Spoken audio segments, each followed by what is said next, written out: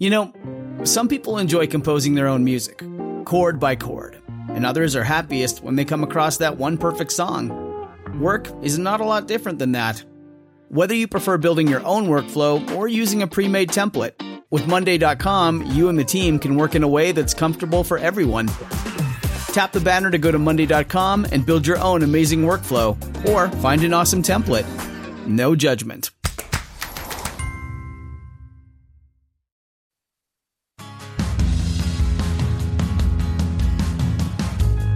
Hello, I'm John Donvan, host and moderator of Intelligence Squared US. We have seen rising tensions this week coming to a head between Israel and Hamas with a dramatic eruption of conflict along the Gaza Strip. As of today, Prime Minister Benjamin Netanyahu has ordered troops to mass near the border. That is in response to continued rocket attacks that are now reaching deeper into Israel and targeting major cities, including Jerusalem and Tel Aviv. All of which makes a debate that we held back in 2006, less than a year after Hamas won a majority vote in the Palestinian parliament, all the more relevant now. The motion being debated that night was, a democratically elected Hamas is still a terrorist organization. The debate was held in front of a live audience in New York City and lasted well over an hour, but we've culled a sample from each team's opening statements to give you a sense of their core arguments. First to the lectern was a debater on the team arguing for the motion, Stephen Cook, who at that time was the Douglas Dillon Fellow at the Council on Foreign Relations. Here he is arguing that a democratically elected Hamas is still a terrorist organization.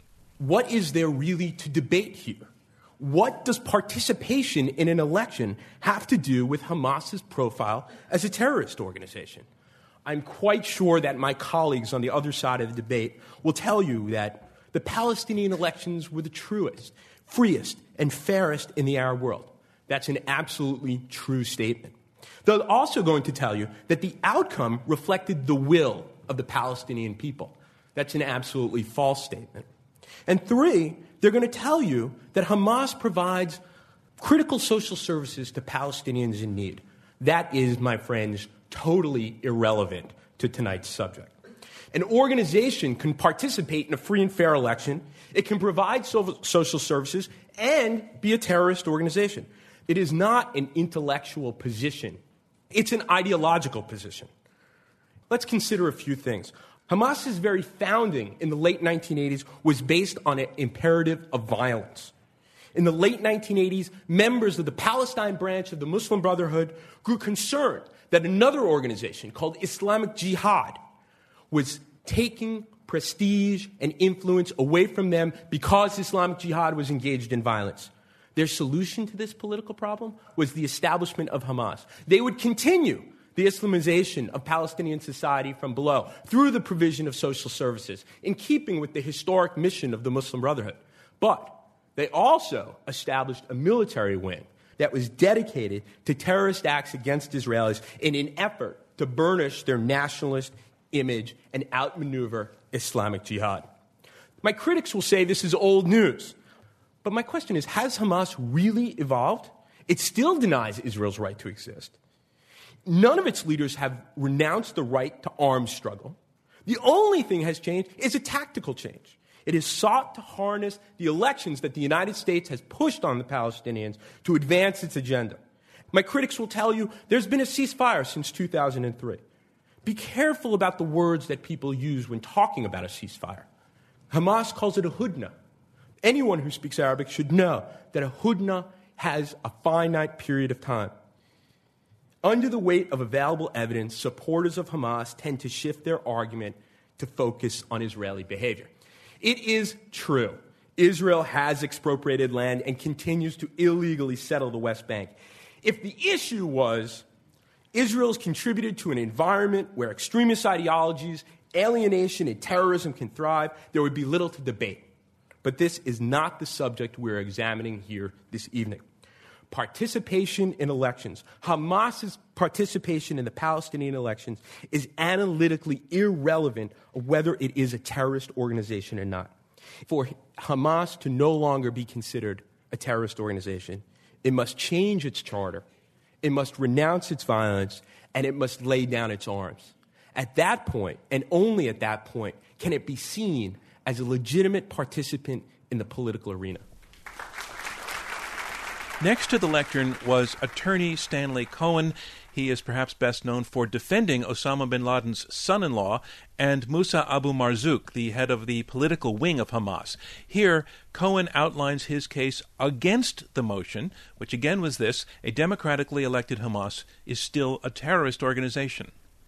Since the year 2000, 4,800 Palestinians, mostly civilians, killed. 839 children under 10, 755 women, 241 extrajudicial assassinations, 11,000 Palestinians, including 380 under the age of 16, and 240 women sitting in jails, most of whom have never had a trial, have never seen a judge, and do not have counsel. Attacks on the infrastructure, the disruption of water plants, unemployment, infant mortality rates, disease, malnutrition. So this is not some sort of esoteric debate with the West. This is reality, this is truth, and this is 60 years. An unbroken trail of terrorism, not at the hands of Hamas, but at the hands of Israel. And on it goes. 321 condemnations by the United Nations General Assembly ignored. There is a double standard. And that's what's interesting, and I mean no disrespect to the debate tonight. As a trial attorney, sometimes I say to a witness, "So when did you stop beating your wife?" And the witness looks at you like, "What are you talking about?" And that's the problem with the debate. It starts out with a preconceived notion that Hamas is a terrorist organization.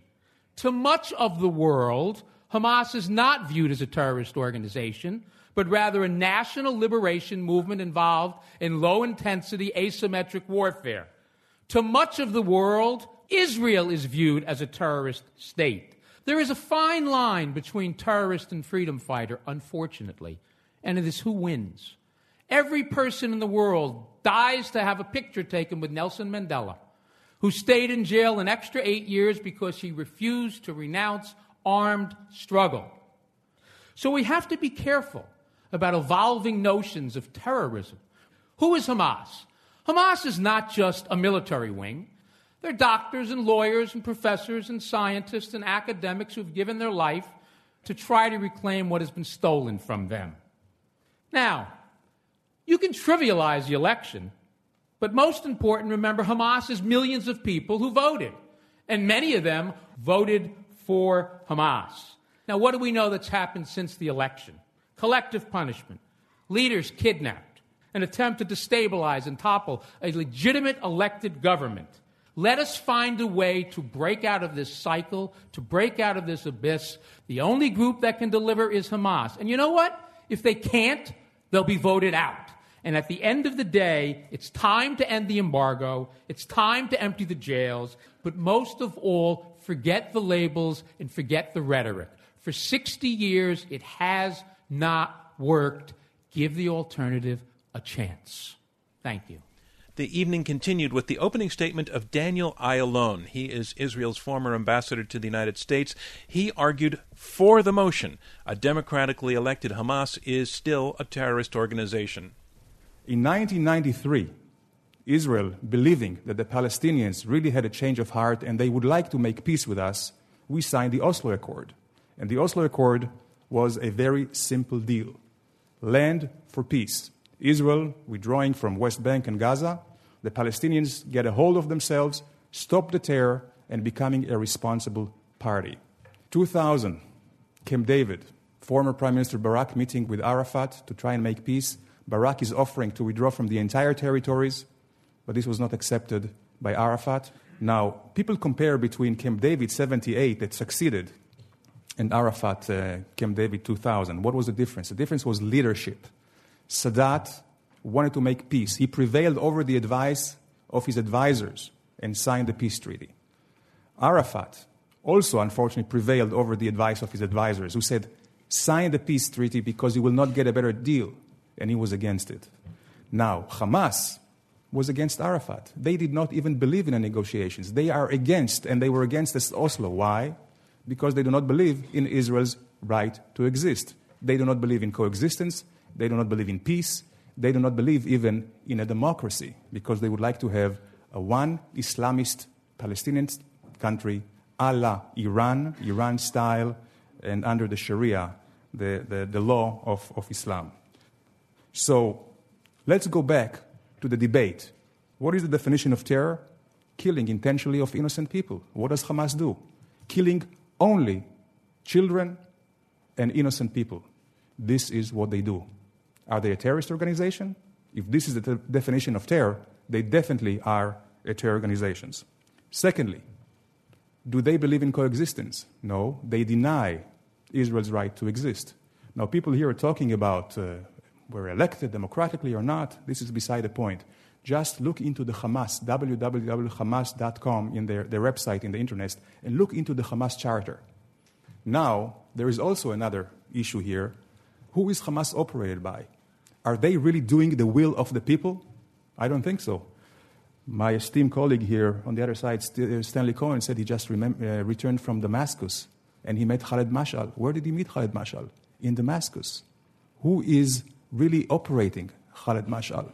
The Syrians and the Iranians. So they're not really representing Palestinian authentic interests. They are representing the interests of these crazy Islamists in Tehran and in Damascus. Now there is this question whether they were democratically elected. Well, I would say a broad definition of democracy is, doing the will of the people, but also observing the rule of law.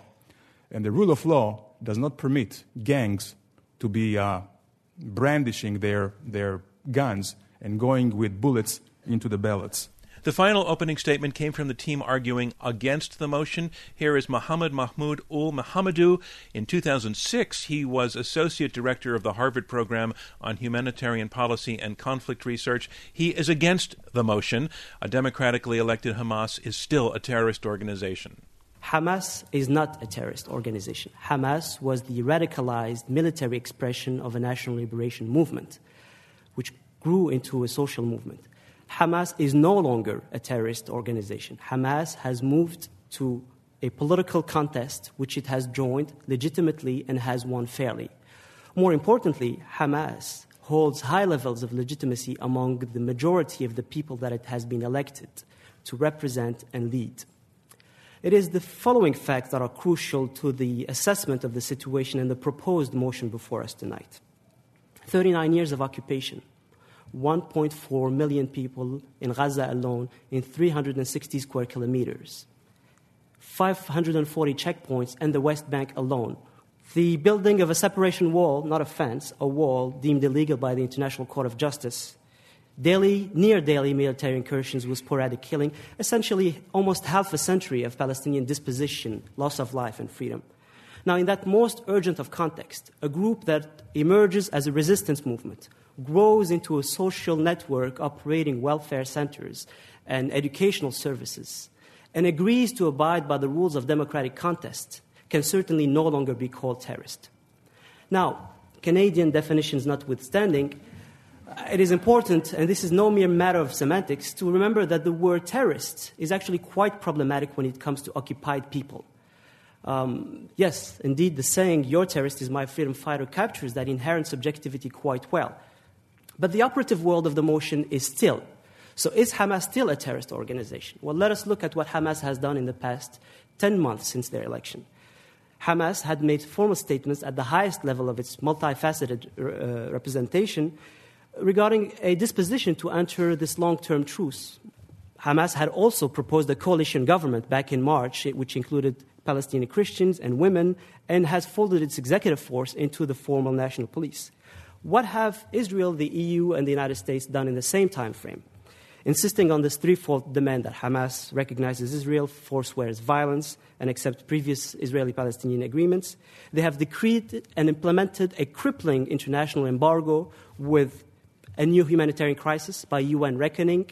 Contradiction is also displayed through a reading of the facts. There is no internationally agreed definition of terrorism, which is already an evidence of that problem.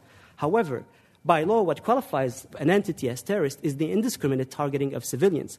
So, for the law to have any consistent currency, it has to be applied across the board and certainly not selectively. Which leads me to my last element. Hamas is an adolescent Hezbollah. And look at what Hezbollah has become next door. The strongest power in Lebanon and the first one to ever defeat Israel. So there's a sort of the assumption that Hamas can be extricated from that political reality is unrealistic.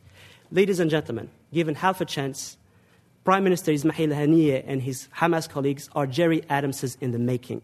Voting for this motion essentially means endorsing and supporting a unilateral, sterile understanding of this conflict. That evening, once again, the motion was a democratically elected Hamas is still a terrorist organization. Well, the team arguing against it that night won the debate. 8 years have passed since we held that debate, and a lot has changed, both in the region and along the Gaza Strip. Have your thoughts on Israel and Hamas changed as well in that time? If so, we want to hear from you. Visit our debate archives at intelligencesquaredus.org to cast your vote on the motion. It's still up there. A democratically elected Hamas is still a terrorist organization, yes or no? You'll find the debate in its entirety in our archives as well. And join us for our next debate, Embrace the Common Core. That one will be held live in New York City on September 9th, right in time for the start of the school year. Tickets are available on our website, iq2us.org. That's IQ, the number 2, us.org. And if you can't join us in person, watch the debate live from the comfort of your own home on our website. Sign up for our e-newsletter at iq2us.org for online broadcast announcements and other debate options. Thank you so much for listening, and remember to think twice.